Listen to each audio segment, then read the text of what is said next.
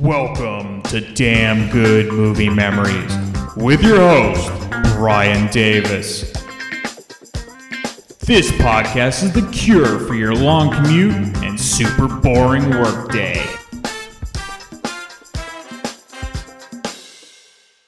You know what your problem is? Your face. You're too good looking.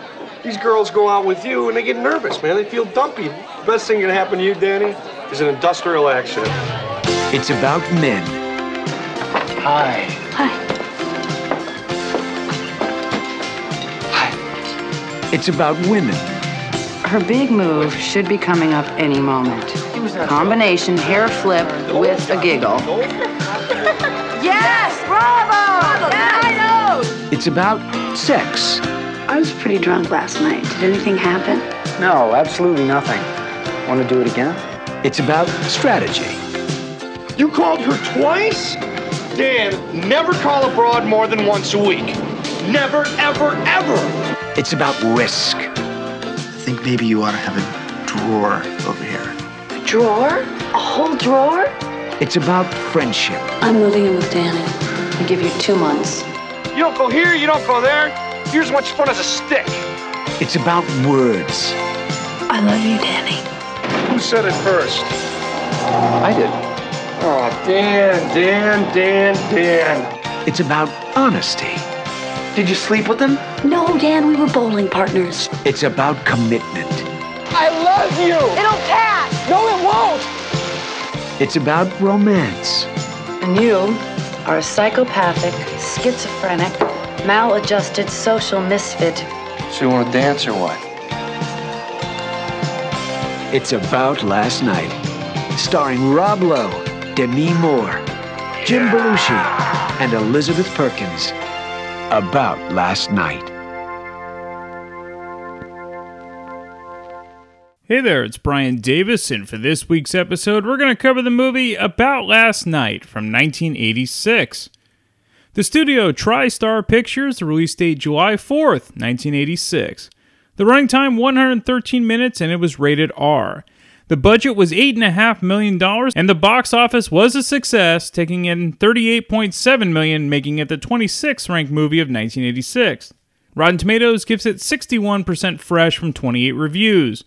Their critics' consensus is, About Last Night will perturb fans of the original stage play by sanding down its pricklier edges, but an amiable cast and sexual frankness make this a pleasantly grounded romantic comedy.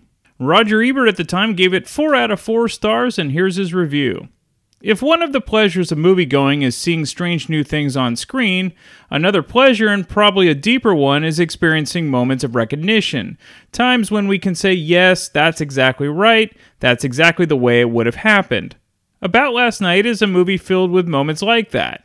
It has an eye and an ear for the way we live now, and it has a heart too, and a sense of humor. It's a love story. A young man and a young woman meet and fall in love, and over the course of a year they try to work out what that means to them. It sounds like a simple story, and yet About Last Night is one of the rarest of recent American movies because it deals fearlessly with real people instead of with special effects. If there's anyone more afraid of a serious relationship than your average customer in a singles bar, it's a Hollywood producer. American movies will cheerfully spend millions of dollars on explosions and chases to avoid those moments when people are talking seriously and honestly to one another. After all, writing good dialogue takes some intelligence. Oh man, good thing Roger Ebert isn't around to see what movies have evolved into today. Back to his review. And intelligence is what sparkles all through About Last Night. Intelligence and a good body comic sensibility. The story is kind of predictable in About Last Night, if you have ever been young and kept your eyes open. There are only a limited number of basic romantic scenarios for young people in the city, and this movie sees through all of them. What's important is the way the characters look and sound, the way they talk, the way they reveal themselves, the way they grow by taking chances. Time after time there are shocks of recognition, as the movie shows how well it understands what's going on. Rob Lowe and Demi Moore, members of the Hollywood Brat Pack, are survivors of last summer's awful movie about yuppie singles called St. Elmo's Fire. This is the movie St. Elmo's Fire should have been. Last summer's movie made them look stupid and shallow. About Last Night gives them the best acting opportunities either one has ever had, and they make the most of them. Moore is especially impressive. There isn't a romantic note that she isn't required to play in this movie, and she plays them all flawlessly. Jim Belushi and Elizabeth Perkins are good too, making us realize how often the movies pretend that lovers live in a vacuum. When a big new relationship comes into your life, it requires an adjustment of all of the other relationships as well, and a certain amount of discomfort and pain. Belushi and Perkins provide those levels for the story, and a lot of its loudest laughs too. The movie is based on Sexual Perversity in Chicago, a play by David Mamet. The screenplay is by Tim Kaczynski, and Denise Decloux smooths out Mamet's more episodic structure and adds three-dimensional realism. It's a wonderful writing job, and Edward Zwick, directing a feature for the first time, shows a sure touch. His narrative spans an entire year, and the interest never lags. By the way, Kaczynski was Sweet Chuck in the Police Academy of films. Why is it that love stories are so rare from Hollywood these days? Have we lost faith in romance? Is love possible only with robots and cute little furry things from the special effects department? Have people stopped talking? Top Gun was so afraid of real relationships that its real love affair was with airplanes. About Last Night is a warm-hearted and intelligent love story and one of the year's best movies. And that's the end of Ebert's review. So on the surface, and by the trailer, About Last Night seems like your typical 80s romantic comedy. But what is unique about the film is it really isn't a comedy at all. It's about as dramatic and real as it gets, especially if you've been in a romantic relationship like Rob Lowe and Demi Moore. Now granted, there are definitely funny moments, mostly coming from Jim Belushi and Elizabeth Perkins. But when I saw this as a teenager, I thought the movie was sort of boring. I was kind of expecting something like 16 Candles. However, fast forward 25 years later, and About Last Night resonates way more than it did when I was a kid. Alright, let's get into the main cast. Of course, you have Rob Lowe, who plays Danny. I've always thought that Rob Lowe was almost too good looking, and as a matter of fact, Jim Belushi even says this in the film about Rob Lowe's character. So Lowe's movie career began with a who's who of young actors in the 1980s, and that was in The Outsiders. The same year, he was in the movie Class with Andrew McCarthy and Jacqueline Bisset.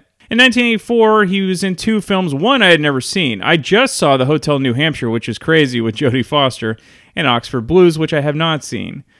But then it was another Who's Who ensemble cast in 1985 that Roger Ebert mentioned with St. Elmo's Fire, which I own, but really does not hold up well. And then there was a hockey film with Patrick Swayze called Youngblood before About Last Night. Demi Moore plays Debbie, and Moore was still early in her career like Lowe, and her breakout role was in 1984's Blame It on Rio with Michael Caine. And then just like Rob Lowe, she was in 1985's St. Elmo's Fire before About Last Night. Jim Belushi plays Bernie, and of course, Jim Belushi is the brother of comic legend John Belushi.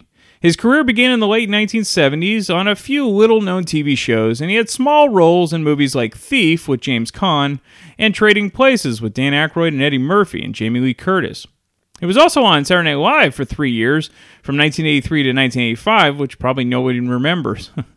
He played a similar role as the buddy of the main character in The Man with the One Red Shoe with Tom Hanks a year prior to About Last Night. Elizabeth Perkins plays Joan, and I pretty much covered Perkins' early career in The Big Episode, that's of course the Tom Hanks movie, and About Last Night was Perkins' film debut. The director, Edward Zwick. He began his career as a TV director, and About Last Night would be his movie directing debut, as Ebert mentioned. 3 years later, he would direct a fabulous film about the Civil War called Glory. Okay, let's get into the film. So it starts with a bang, pun totally intended, as Bernie, Jim Belushi, explains about all of his latest sexual conquests with his buddy Danny, Rob Lowe. Belushi is just perfect in this role as the obnoxious blowhard friend. He doesn't care who is around him when he's telling his stories, which is amusing. Also, instead of your standard opening credits, the film cuts back and forth between scenes with Danny and Bernie and the title cards. I actually appreciate the change-up here. So? So what? So tell me. What? About last night. Are you kidding me? Yeah. Are you fucking kidding me? Yeah. Are you pulling my leg? So? So tits out to here, so? Yeah? Yeah, 20 couple years old. You gotta be fooling. Nope. You devil. What, you think she hadn't been around? Yeah. Hadn't gone the route? She knew the route, did she? Are you fucking kidding me? Yeah. She wrote the route. No shit, so tell me. So, okay, so where am I? So you're probably at the Pancake House. So, okay. I'm over at the Pancake House. who walks in over to the cash register, but this chick. Right. Yeah, 19, 20-year-old Who we're chick. talking about? She wants to buy a pack of Viceroys. Oh, I can believe it. Gets the smokes and does this number about how she forgot her purse up in her room. Up in her room? Yeah. Was she a pro? At that age? Yeah. Well, at this point, we don't know. So down we sit, we get to talking, this, that, blah, blah, blah, and it's, come up to my room and I'll pay you back for the smokes. No. Yeah. You're shit. I'm telling you. And was she a pro? At this point, we don't know. But up we go. And it's, sit down, you want a drink? Well, what do you got? Bourbon. Fine. And then what shot does she up and pull? A, she says, I think I want to take a shower. No. Yeah. And B, she says, then let's fuck. She said that? What did I just tell you? You're getting... Was she a pro? At this point, we don't know. So anyway, I do say I'll join you in the shower if you have no objections. Of course. So into the old shower we go. Does this broad have a body? Yeah. Are you kidding So me? tell me. The tits, Yeah. the legs. Ass. Are you fucking fooling me? The ass on this broad? Young ass? Well, yeah, young broad, young ass. Right. So anyway, we get out, toweling each other up in his or her full glory. Yeah. But while we're toweling off, I flick the towel at her, very playfully like. And by accident, it catches her a good one on the ass. Thwack, we got this big red mark. Oh, no. Well, I'm all sorry and so forth. But what does this broad do but let out a squeal of pleasure and relief that would fucking kill a horse? No. So what the hell? I'm liberal. I'd pick up a chair and I heave it at her. Draw blood? At this point, no. But what does she say? Wait a minute! She crawls under the bed, pulls out this suitcase from under the bed. From out of the suitcase comes this World War II flak suit. Oh, they're hard to find. Oh, sure. Zip, zip, zip. She gets in the flak suit, we get down on the bed. What are you doing? We're fucking. But she's in the flag suit. Right. Well, how do you get in? Well, she leaves the zipper open. Right. But the shot is, every 30 seconds or so, she wants me to go boom at the top of my lungs. At her? No, just in general. So we're humping and bumping and greasing the old flak suit. Every once in a while I go boom. In the middle of everything, she slithers over the side of the bed, turns on a little Sony tape recorder. But wait. I don't know what the shot is, right? All of a sudden I hear coming out of the tape recorder, kapow, kapow. So fine. I'm pumping away. The tape recorder's making airplane noises. Every once in a while I go boom, and the broad on the bed starts going crazy, right? She's moaning and groaning, I'm humping and bumping. She's screaming, Red Dog 1 to Red Dog Squadron, right? All of a sudden she screams, wait a minute, right? She leans into the bed, pulls out a 5-gallon jerry can, opens it up, it's full of gasoline. She splashes them all over the walls, whips the fucking Zippo out of her flak suit, and whoosh, the whole room goes up in flames, right? So the tape recorder's going rat-tat-tat-tat-tat. The room's full of smoke, right? The broad jumps back on the bed and she screams, now! Give it to me now, for the love of Christ!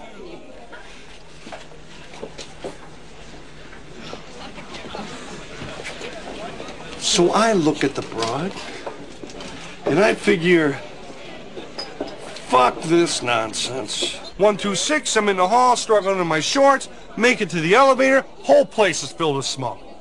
Elevator arrives, the whole hall's filled with firemen. You know, those fucking firemen make out like bandits. Nobody does it normally anymore. That's these young broads, Danny. They don't know what the fuck they want. Do you think she was a pro? A pro, Dan. Yeah. A pro is how you think of yourself. See my point? Right. Come on, you scumbags, last inning! Only one run down! We hold him down! At this point, we don't know. I love that line from Belushi. So then we cut to Bernie and Danny playing softball. Bernie ends up hitting a home run and, like only he can, struts around the bases like a king, but also literally picks up a woman while rounding third base and carries her to home plate before placing her down and kissing her. Oh, Bernie. In the meantime, a group of women are watching the game and admiring Danny. In between innings, Danny ends up chatting with Debbie, Demi Moore, while she grabs a beer from the keg. Danny tries to charm her, but to no avail. As it turns out, she's sleeping with her boss, who also plays for the team that Danny's team is playing against. Joan, Elizabeth Perkins, is also in the attendance and is Debbie's best friend. After the game, everyone heads to the bar, which is called Mother's, who also sponsors Danny and Bernie's team. Debbie and Joan also show up to the bar, and Joan talks about her job as a kindergarten teacher, as only she can. You know, they're gonna come at me tomorrow like savages, marauding beasts bent on destruction. Stop it. Deborah, Deborah, you work in advertising, all right? It is a civilized business. I, on the other hand, work with monsters. You're talking about 5-year-olds. Right, and my job is to break their spirit. That's what kindergarten is all about. The Germans invented it, Deborah. Think about it. It might seem obvious, but there are similarities here between the friends. Bernie and Joan are outspoken and funny, while Danny and Debbie are more quiet and reserved types. Danny sees Debbie and ends up trying to flirt with her again. So I couldn't help noticing you and noticing you noticing me. There was a clock over your head.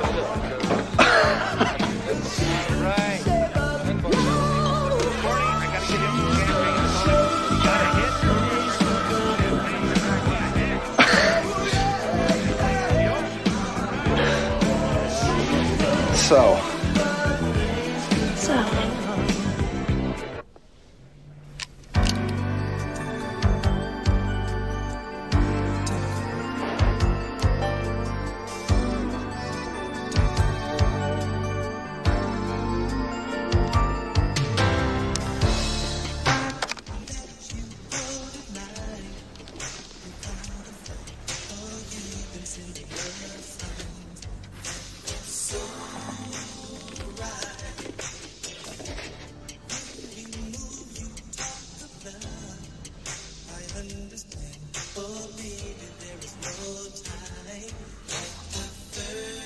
I'll bet these have been put to a lot of use. Oh, they work. Good, because I just got them today.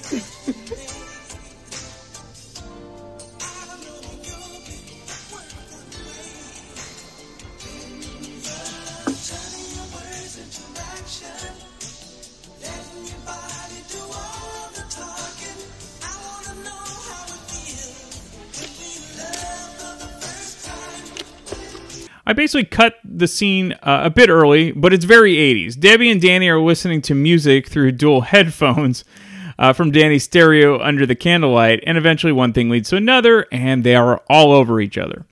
We then cut to the aftermath, and as Danny is sleeping on the floor while Debbie tries to awkwardly sneak out without waking him or even saying goodbye. She almost makes it to the door when Danny appears and tells her she doesn't need to sneak out. However, Debbie just wants to get out of there after what she assumes is nothing more than a one-night stand. Debbie comes home to find Joan, who is also her roommate, on the couch hilariously describing the guy she slept with, which is like a beach whale. I believe that was her description. I could be wrong. But he was a big fat guy. We then quickly cut to the next day, and Bernie is describing who he hooked up with the night before to Danny. Since we never saw whom Joan was describing during her hookup, we might think that it's Bernie, but that's not the case. I suppose it would have been too convenient to have this happen. In any case, Danny calls Debbie that afternoon to ask her on another date. Debbie initially turns him down, but she and Joan do end up showing up at Mother's Bar, where Bernie works his charm on Joan. Come on, sit down. Here you go. Here, sit. Bernie, this is Debbie. This is Bernie. Hi. You know, you're a very attractive woman. Anybody ever tell you that before? Ha! Bernie, what? This is, Joan.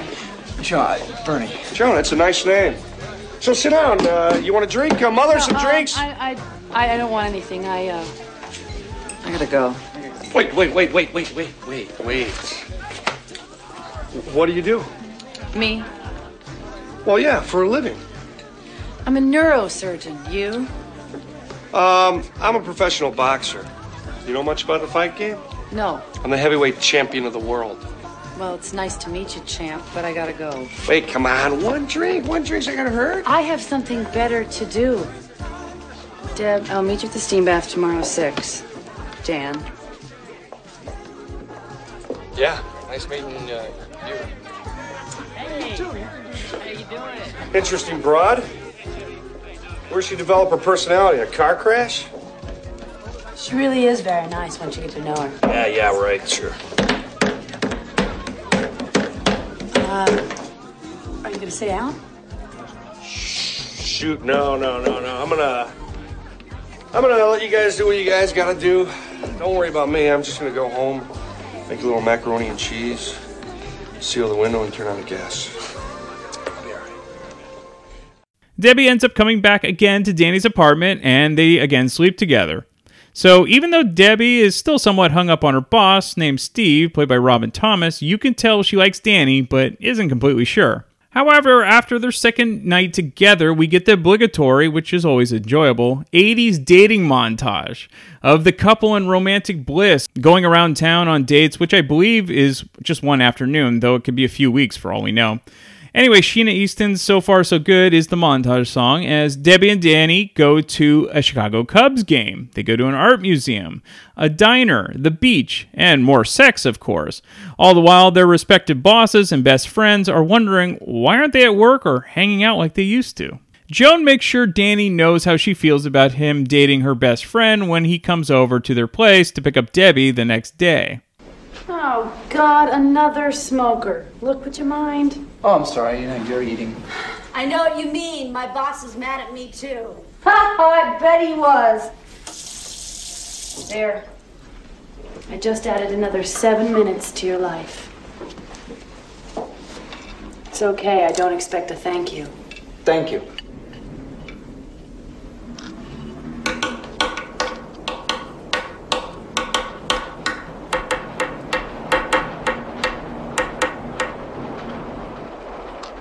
So, worried much about Western civilization?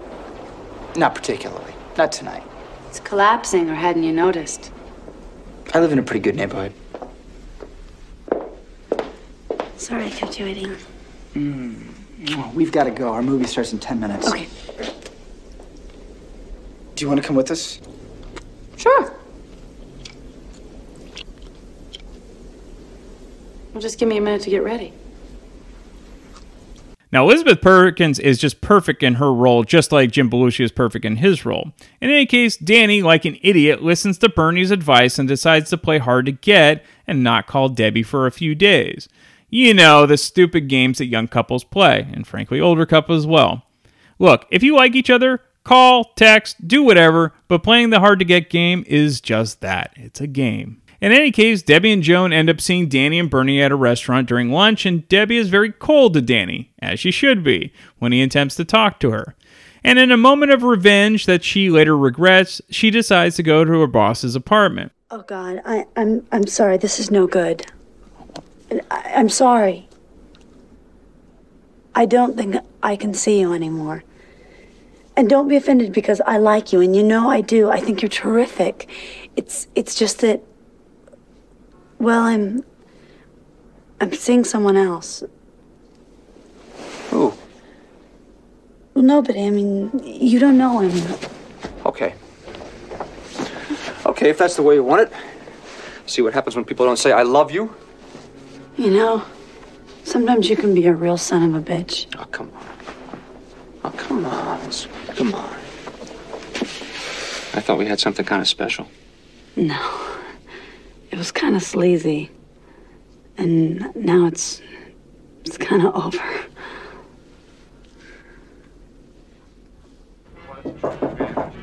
Just a minute! Well, our next guest now is Tom Montana. He has a fairly fascinating book. Hi. Hi. Are you okay? Was something the matter? Nothing. Everything's great. I just was... Bye. Wait a minute. I just want to let you know that I was fine, in case you were wondering, and now I have. So good night. Oh, no, I was gonna call you, and I should have called. Look, don't try to make me feel better, okay? I mean, I don't care if you call me. In fact, don't. Look, just don't try to make me feel better, okay? Look, you want to come in? Dan, I may be easy, but I'm not stupid. Just for a minute. I missed you. Just for a minute. No, absolutely not.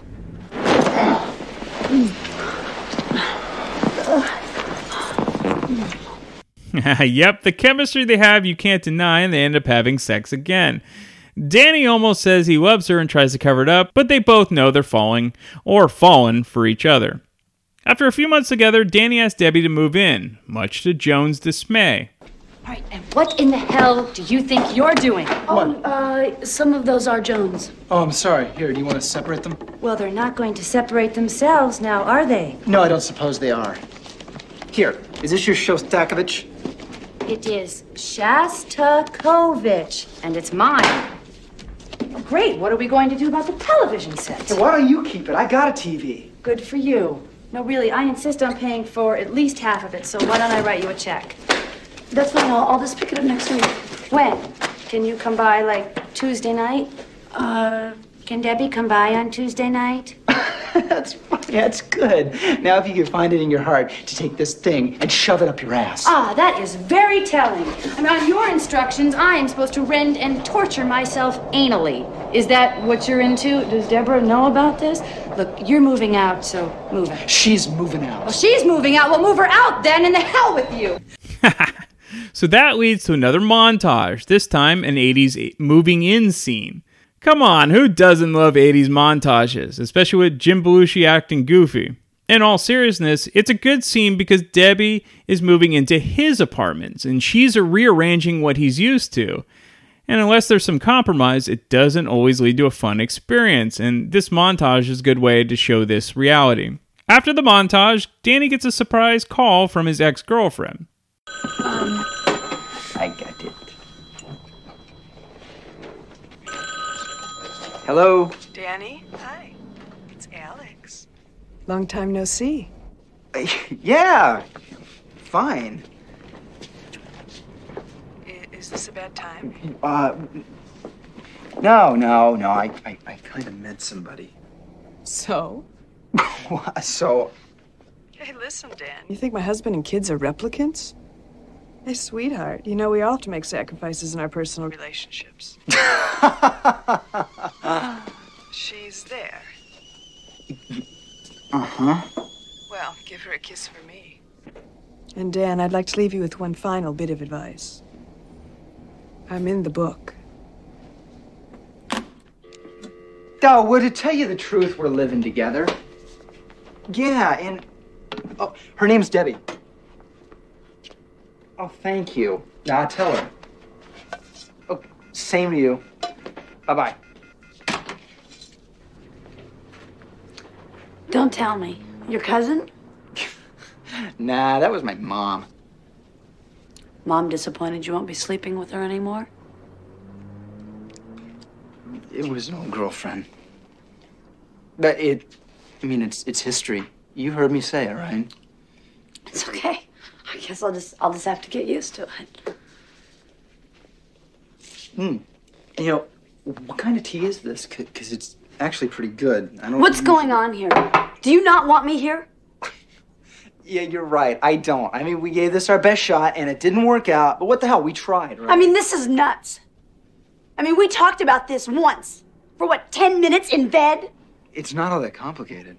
Oh, it's already different. I mean, this changes everything. Things are gonna change a little bit. Look, we're not Siamese twins. We're not gonna be fused at the hip. We're not talking about marriage. Are we? No. Well, then, all right. I mean, look, you're gonna have your life and your friends. I'm gonna have mine. You're always covered. You always have just the right thing to say. So, what, do you think my responses are programmed? You think I'm a replicant? Shit. What do you think you're doing? Give me that! Oh. I'm sorry. Oh. I made this in Girl Scouts. It's nice.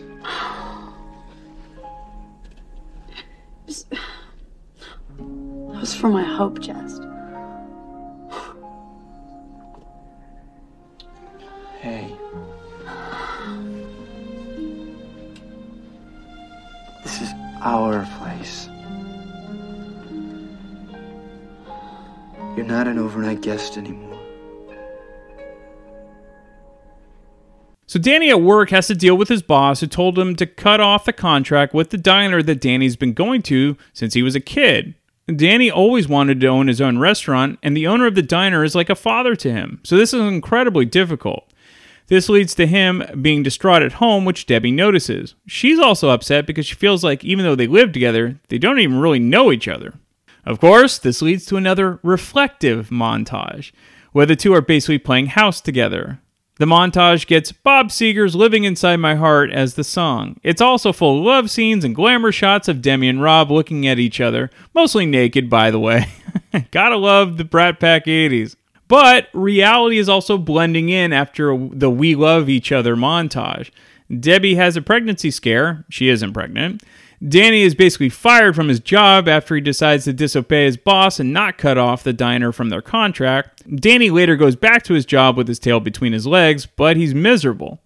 And on top of it, it's Thanksgiving. And Danny and Debbie are fighting because of preparing for a big dinner for them, plus Joan and Bernie are appearing. So Thanksgiving dinner happens, and it's not a disaster per se, but it's obvious that early romantic bliss has definitely faded, and reality is setting in of living together, and neither one of them is handling it well. So the two struggle through the holiday season, and Christmas time rolls around, and Debbie still has to deal with her boss, who seems to miss what they had together before she met Danny. Alan, my friend Alan, how are you? Get that coffee in the office this morning. Really are you? Merry Christmas to you too. Would you hold this for me, please? Oh, I'll just have my desk. All right, thank you.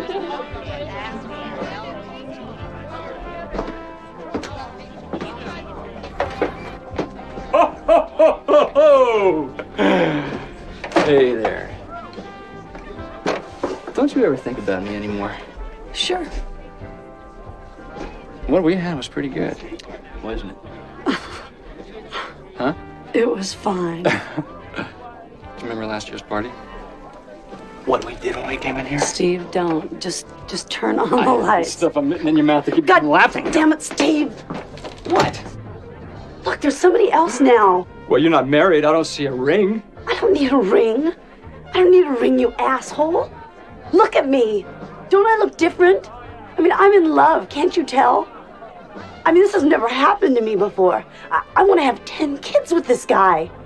I mean, Jesus, doesn't it show? Does he love you? I don't know. Thanks. Good luck. Here you go.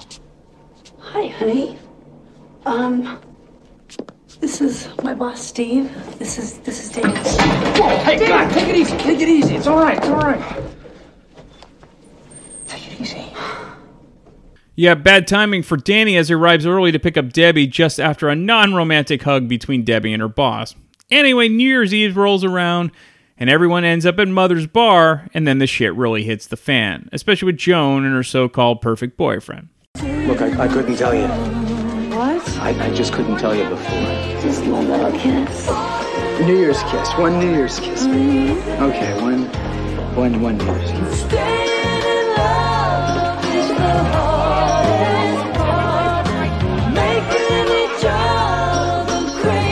What? Joan, please. Please, now calm down. Joan, Get away from me! I care about you. I don't want to leave you. Get Please, away Joan, from me! listen, You Joan, please. are a son of a Joan, bitch! please. You stay away from me. Just let me through!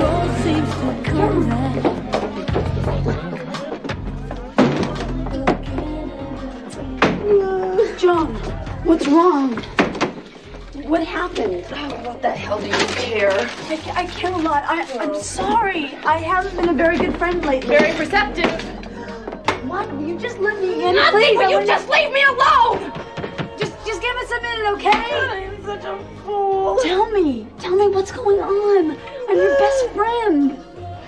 He's going back with his wife. I didn't even know he was married. Neither did I.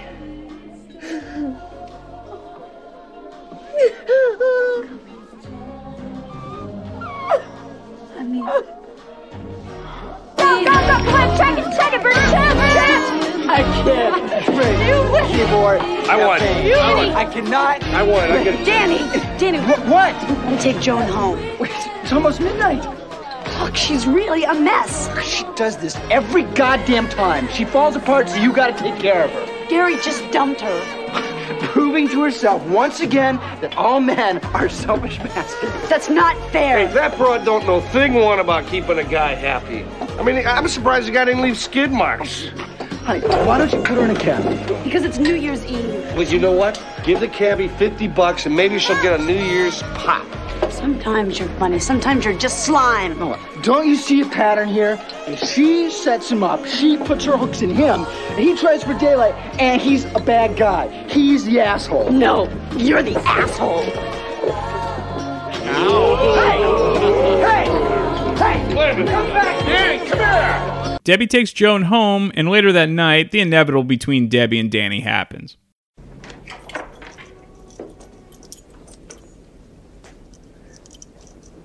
Dan? In here.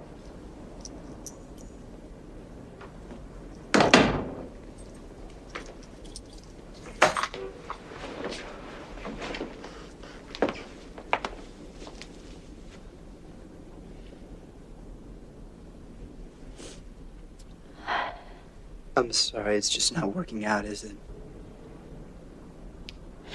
Here we go. Just say it, Dan. What? Just say what you're gonna say.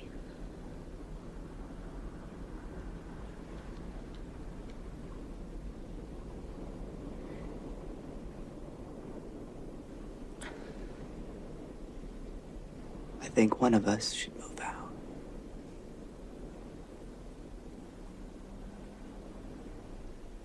I do too. I'm sorry. What? I said I'm sorry. For what? What are you sorry for? I'm sorry that it didn't work out. I need some time. What? What the hell is that supposed to mean? You know, you started out real strong and now you're finishing like a wimp. Why didn't you just quit while you were ahead? Yeah, that's what I'm trying to do. Oh, good. Let's see your face on that one. Do you mind? Good. Because I think we've been in the dark long enough.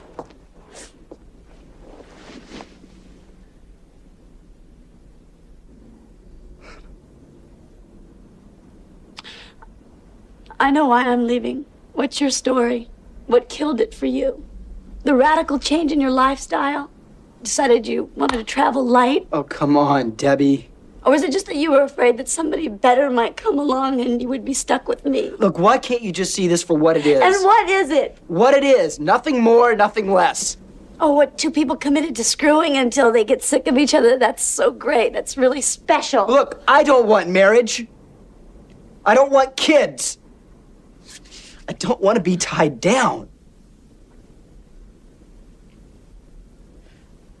I'm not happy. I don't love you anymore.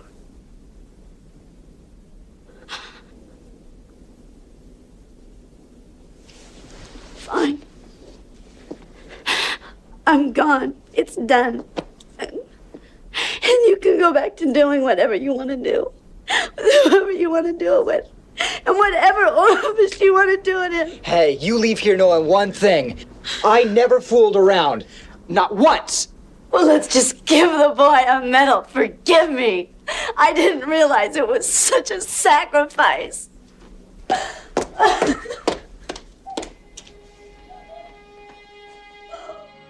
The line where Danny says he doesn't love Debbie anymore was actually improv by Lowe when Demi Moore was having difficulty crying during the scene, and that line did the trick. Alright, the breakup and moving out then occurs, and there's about 30 minutes left in the movie. So what happens? Do they meet different people and live happily ever after? Or do they rekindle what they once had?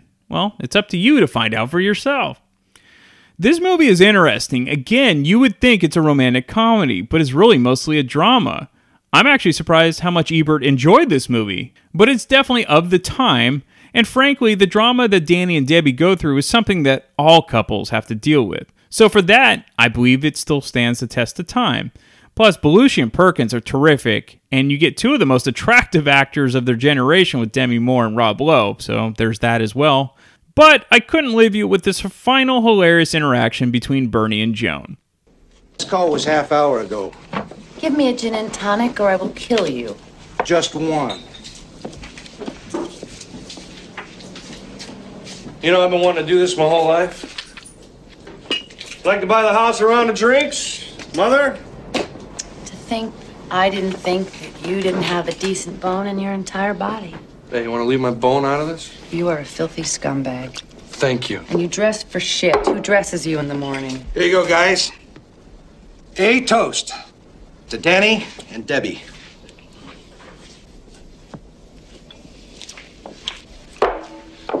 Well, they're better off anyway. Fucking A. I mean, she's happy, right? Ecstatic. Well, so is he. I bet you she starts banging her boss again. I bet he catches a disease. You know what, Joan? If you didn't have a pussy, there'd be a bounty on your head. You know that? And you are a psychopathic, schizophrenic, maladjusted social misfit who is clearly in the middle of a very deep homosexual panic. Yeah, right. So you want to dance or what? All right, some fun facts. The original title of this film was going to be the same as the original play from David Mamet, Sexual Perversity in Chicago. The title was changed after many newspapers and TV stations refused to run ads for the film with such a title, and they changed it to, of course, About Last Night. Originally, this movie was to be made with John Belushi and Dan Aykroyd, but after John Belushi asked his brother Jim, who had starred in the play previously, Jim said that he didn't want John to take the part because Jim didn't want to be compared with his brother. Rob Lowe recalled that when his agent sent him the script by messenger, a strange thing happened. He started to read it in the bathtub, and he was only going to skim the first few pages, but by page 73, the water was cold, and he was totally into the character. At that point, he hadn't even discussed whether he'd do the picture, but he knew that nothing could stop him at that point. Elizabeth Perkins recalled her first meeting with co-star Demi Moore, and she said, "We were fascinated by how much we didn't have in common. She had never done a play, and I'd never done a picture, so there's plenty to talk about. When we arrived on set, which would be our apartment, and found it decorated in detail for each of our characters, Demi said, 'Okay, which bed do you want?' And we started giggling, and we couldn't stop, and suddenly Debbie and Joan were friends." To producer Jason Brett, the Bernie character tests us as an audience. Just when we feel like writing him off, he wins our forgiveness with vulnerability. Bernie has some of the most offensive opinions ever uttered in a movie. An ordinary actor would make the words vulgar, but Jim Belushi makes them almost poetic. Phoebe Cates auditioned for the role of Debbie. If you're a younger listener, you might know that this film was remade in 2014 with a predominantly black cast starring Kevin Hart, Michael Ealy, Regina Hall, and Joey Bryant. All right, we have special guest Sonny Pooney from the Grown Up Rock podcast, and of course Podcast Rock City. He's a frequent guest on Damn Good Movie Memories, and of course I'm a frequent guest on Grown Up Rock podcast, and he's always got great things to say, and he is of this era, so he loves talking about Last Night, so we'll have that up next, and I'll be back next week for yet another random movie from my DVD collection. Okay, we're back with Sonny Pooney from the Grown Up Rock podcast, and of course Podcast Rock City. Welcome back, Sonny. Thank you very much. Glad to be here for the pseudo chick flick we're going to talk about here. Well, that's the thing. So About Last Night, the original from 1986, we will talk about if you've seen the remake, but the one with Rob Lowe and of course Demi Moore and Jim Belushi makes it less of a chick flick than it needs to be. Don't you agree? A Belushi telling the stories. He's the only guy that can pull this off because he really doesn't shut up. No, not at all. He's that guy. Yeah, and I've got a friend like that, so it's like, oh my God, this is exactly who I hang out with right now. And you have to have a friend like that, I think, because for us quieter guys, and I know you have a similar personality to mine, like we can be outgoing when we need to be, but Sure. Reality is like we're not going to be the life of the party. Like we can be, but we don't have to be. We have to have those people kind of around us to bring it out of us sometimes. Absolutely, and you got to play the crowd. So I think exactly. You're probably the same way. You can gauge a crowd better. Like if you know that you can get away with certain things, you'll do it. But if not, I think you and I are both good at hanging back if we need to. Yeah, and I thought it was interesting because right at the beginning when the story's getting told, right, Lowe keeps jumping in to ask, well, you know, was she a pro? Was she a pro? Right? Well, at this point, we don't know, right? And that happens a couple of times, and I'm like, I think I would do the same thing. It's like, I'm trying to figure out if this story is believable, which the story is ridiculous. There's no way that fucking story is believable. No way. But I think I would have to ask some clarifying questions to kind of judge if this guy's just rambling or did this actually happen. Well, and that's you bring up the best point. The punchline in this whole thing is he keeps saying, "At this point, we don't know." That's what makes this super funny, and you'll keep going along with him because he keeps saying that, and it's a perfect almost like comedy routine. It's like the old Abbott and Costello except much dirtier. Yeah, absolutely. And that story seems like, they start daytime, they're in a bar. Like, how long did this story last? It's like all day long. Yeah.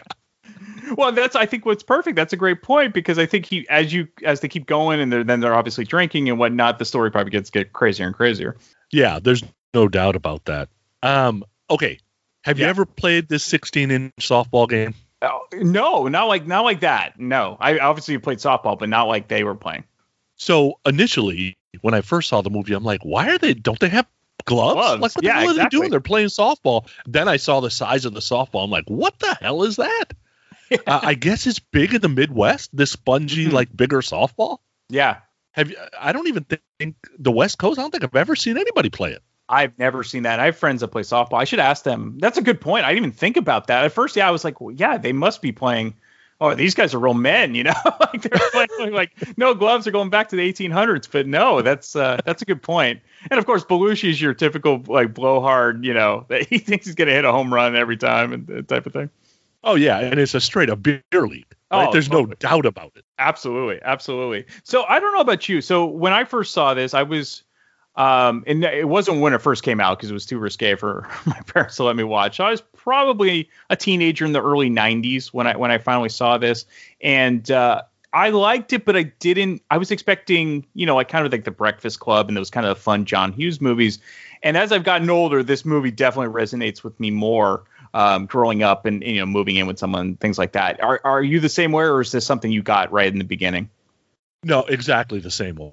Okay. This was a rental for me. It was a date night movie with a girlfriend kind of thing. But as I get older, the stories hit better, right? Yeah. Just like, the girlfriend of the girlfriend is honestly the hardest person to please. I've been with my wife for more than half our lives. Her girlfriend was the hardest person to please. There was no doubt about it, right? Where my friend was super easy, although they hate each other's friends in the movie all the way around. But that whole thing about when do you say I love you? When do you say move in? When do I say should I give you a drawer? Like, do you talk about other people you dated? Now, I guess if you dated your boss and you see him every day, maybe you do bring it up. But as I'm getting older, I'm starting to realize that my kids are going to go through something similar because they're all teenagers. And I'm like, man, how hard. And there's no way to teach how to have those conversations. Not at all. Not at all. And I'm so glad you brought up the friends. And because Elizabeth Perkins plays that perfectly, because she's totally the polar opposite a couple years later in Big, when she plays Tom Hanks's love interest in that. But here she's just like, oh, she's a tough nut to crack. Yeah, and that whole point of when she's mad during the move out, right? Yeah. Because she's thinking she's losing her best friend. Why are you moving in with this jerk? Right, that kind of thing. And they're both missing, both Belushi and Elizabeth. They're missing their friends because they kind of portray the movie of here's this couple that's newly together and they don't really have time for work or friends anymore. And I've done in my life, I've probably done a better job of that. But I have friends that, did it the same way, really. It kind of goes to show you, though, when these guys get together, you are better off moving into a new place. Yes. Instead of moving into each other's. Because I remember Nicole, that's my wife's name. Yeah. Mm-hmm. Her thinking about, like, okay, well, were you on this couch with some other girls? I'm like, no, we were always on the floor. Of course. Right? It was like, well, we got to get a new couch. That kind of thing. Right. So I think it's easier to move to a new place with new phone numbers. So there's no booty calls, like all that kind of stuff. totally amazing point, because it's true. Like, you're, no matter how cool your significant other might be, stuff like that's going to come up. And even something as simple as you've always had the bathroom a certain way because that's how you've always lived. When you're starting fresh, you don't have that stigma of going back to what you're used to.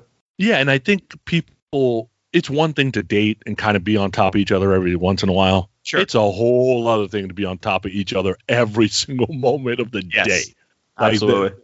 And I've had it happen to me a couple of times, right? I lived in Southern California for a while, apart from the family, coming home every other weekend. Lived in Wisconsin. So then when I came back a year ago, we had to transition back to, okay, why do you keep moving the toothpaste? Like, I left it in a spot for so we have 2 separate toothpastes, 2 separate gels, like we have 2 of everything. So that way you don't just touch mine. Exactly. And you don't know any of this. You don't even think about any of this until you actually move in together. Oh, yeah, absolutely. I think the other thing also going, and they're young. I don't know exactly how old, but I'm guessing like 23, 24. And you're still discovering yourself anyway. Yeah, I was going to tell you about that. Yeah. So Demi is about a year older than Rob in real life. Yeah. In the movie, she looks a lot older. Like, Rob looks like he's a teenager. Oh, yeah, the baby face. Yeah. I thought the line of the movie was Elizabeth when she says, men and women also have sex when they want to have babies. And one of the kids asked, what for? And she said, for about 10 to 15 minutes. Dude, I had not really understood that or heard it till the other day. I was dying laughing. My wife's like, what the hell are you laughing about? I'm like, gotta hear this line. This is the line of the century right here. Yeah. Well, it's so funny because, I mean, her being a school teacher, like, she would be the last person you'd think that would be a school teacher because it just didn't seem like she has that warm personality, you know? Oh, yeah. Yeah. No, I thought she played a great part. And I thought it was also interesting that it did a good job of keeping it relationship real. Like, you know, the guys are like, oh, you don't call more than once a week. You know, you're going to sound like you want to be all over her. And then the girls are like, oh, he didn't call. He must be doing somebody else. Like, there's this, the director did it, and the story, right, total, is so real. Yeah. And I think that's why they did a remake. I haven't seen the remake because doesn't it have, what's his name? Kevin Hart. Kevin. Yeah. Yep. So I haven't seen the remake because I'm actually a little bit scared to see it because I don't know how you remake this movie with a comedian. Right. Exactly. Because you're always going to be thinking him as, you know, this goofy guy. Yeah. Yeah. So I haven't seen it yet, but okay. I thought the movie was written really, really well. So you have, obviously, at the time, probably the 2 most gorgeous people in the industry with Rob Lowe and Demi Moore. So it's like, I don't, you can't think, I mean, who today would be like the gorgeous couple that you would, you know, hook up like that? Because even today, they like, and they're in probably the late 50s, early 60s. They still look perfect. Yeah. You would have had to get like a young J-Lo. Yeah. Right. And I guess, well, just like Money Train, I guess you could have done Wesley Snipes kind of thing, right? Because you have to have somebody who's willing to be serious but is not seen as a comedic actor. Like Jim Carrey's not going to be able to play this. Like his other, and I don't mean to typecast actors, but reality is that you remember certain people as certain things, like Harrison Ford. I can't imagine him being anything but Indiana Jones, but I do watch other movies that I enjoy. Sure. Well, a perfect example, Kevin Hart. You think of Kevin Hart as like that happy-go-lucky, you know, buddy cop almost type of actor. Yeah. And it works against Kevin Hart both ways because he did that one movie, The Upside. I haven't seen it yet because I'm like, that's too serious. I don't want to see Kevin Hart that way. Right. And it's unfortunate. Yeah, you're totally right about Jim Carrey because he did like, you know, Eternal Sunshine of the Spotless Mind. And he's done kind of like semi-serious stuff. Even Adam Sandler did Punch Drunk Love. But it's just, yeah, those, I appreciate them wanting to try something different, but it's really hard for fans to kind of get out of that mindset. I guess it's a good thing for them. I mean, they're obviously making so much money off what they're good at, but then I'm sure it's frustrating at the same time. Yeah. And so I'm going to floor you. You know my favorite Elizabeth Perkins movie? Oh, no, I have no idea. The Flintstones. No, for real. For real. Because it's one of my favorite cartoons. And when the Flintstones came out, I'm like, oh, that's going to be good. And then Halle Berry. I'm like, oh, I'm in. This movie absolutely rocks. You know, I don't know if I've ever seen this all the way through either. Oh, my God. You have to see it. It's a good movie. Oh, and yeah, that's true. Rick Moranis is in it. Oh yeah, okay. I will see it. I do not own it, so we will not talk about it on the podcast, but I'll go see it. We're still in a pandemic, folks. I still have time to watch movies whenever. How did you feel about Rob Lowe and his kind of relationship with his boss at work? It's also Jim Belushi's boss. And then did you think his dream of opening up a diner was realistic, or that seemed kind of like a shoehorned in little plot device? It's a good question, because I thought what was going to happen is that was going to keep him and Demi together, right? Okay. Because it was kind of her idea, right? Kind of encouraging him. And, you know, I saw a lot of me and Nicole in that, because Nicole's constantly encouraging me. And I think if you have a partner that absolutely loves you, that's what they do, right? Right. You do that for each other, right? Mm-hmm. So I thought that would happen before Demi left, and that the story would have moved to he got the restaurant and now he's too busy and doesn't spend enough time with her, right? And he's spending too much time there. I thought they did a good job of circling back to the Swallow restaurant, to where that's kind of where he ends up in the end.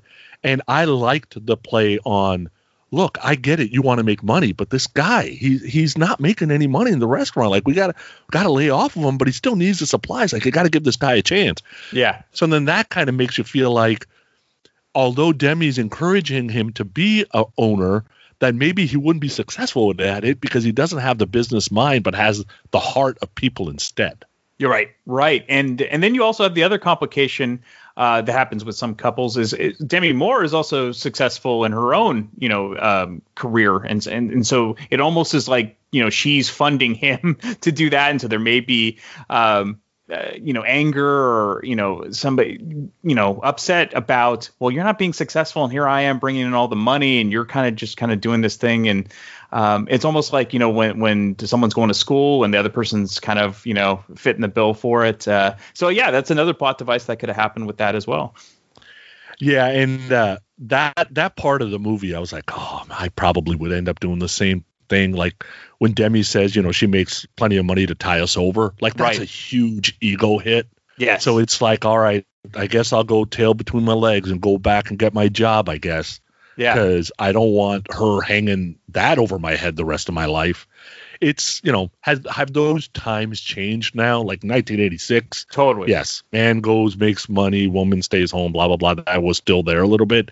That's probably less now, but it's still an ego hit. I think it's an ego hit for the woman too, if that happens. Yeah, no matter what it is. Absolutely. Yeah. I totally agree. Okay. So looking back, obviously we both agree as you get old, this is someone this isn't a teenager movie. It might've been sold as like kind of a teenager to early 20s movie, but really this is going to resonate for people probably in their mid to late 30s and older. Yeah, I agree with you. And I was also thinking about, when you combine the home, right? Because that's where it hits home is it's really set up for folks new in their relationships or have just gotten into their first relationship 2, 3, 4 years in that they would really connect with this movie or can remember that part in time. And when they're combining the homes for the first time, I started remembering because I looked over to Nicole. I'm like, I still don't know where my black leather jacket is. It disappeared somehow from I had one in the late 80s. I'm like, how come I don't have it no more? Like, where is it at? Right. I had this mirrored coffee table that I absolutely loved. I'm like, where did that go? Because I don't remember saying this has to go away. Like, so there isn't really much left in my room here, except for the memorabilia that I have that's left over from my single days. Yeah. So was there? Yeah. Okay. So without revealing too much, did Nicole were there certain things she's like, this has to go? There's no way you're keeping this. The couch had to go. She hated that mirror coffee table. She absolutely, she hated that all the way around. That was probably the two biggest things. And then, I bought everything on the cheap because when you first move out, you get the cheapest sheets, the cheapest, cutlery, the cheapest blah, blah, blah. And over time that all kind of goes away. But that was probably the two biggest things. Okay. She was fine with all the memorabilia and. Yeah. That's the rule we have in the house is I have a room that all that's in. I'm in it right now. The door has to close so that way she doesn't have to see it. So when you're looking in the hallway, you have no idea what's in this room. That's great. That's perfect. So she basically gets the other part of that, like the rest of the house, and you get your one room. Yeah, to decorate. Yeah, I'm not allowed to put Kiss posters in the living room. No. That does not work here. Fair enough. And I would have to agree with that as well, even though I do like Kiss. I'm with Nicole on that one. As always, thank you so much, Sonny. Thanks so much for the hangout. Come hang out and chill with Brian A. Davis and the Bad Beat. Wednesdays, 11 p.m. Eastern, right here on thatmetalstation.com.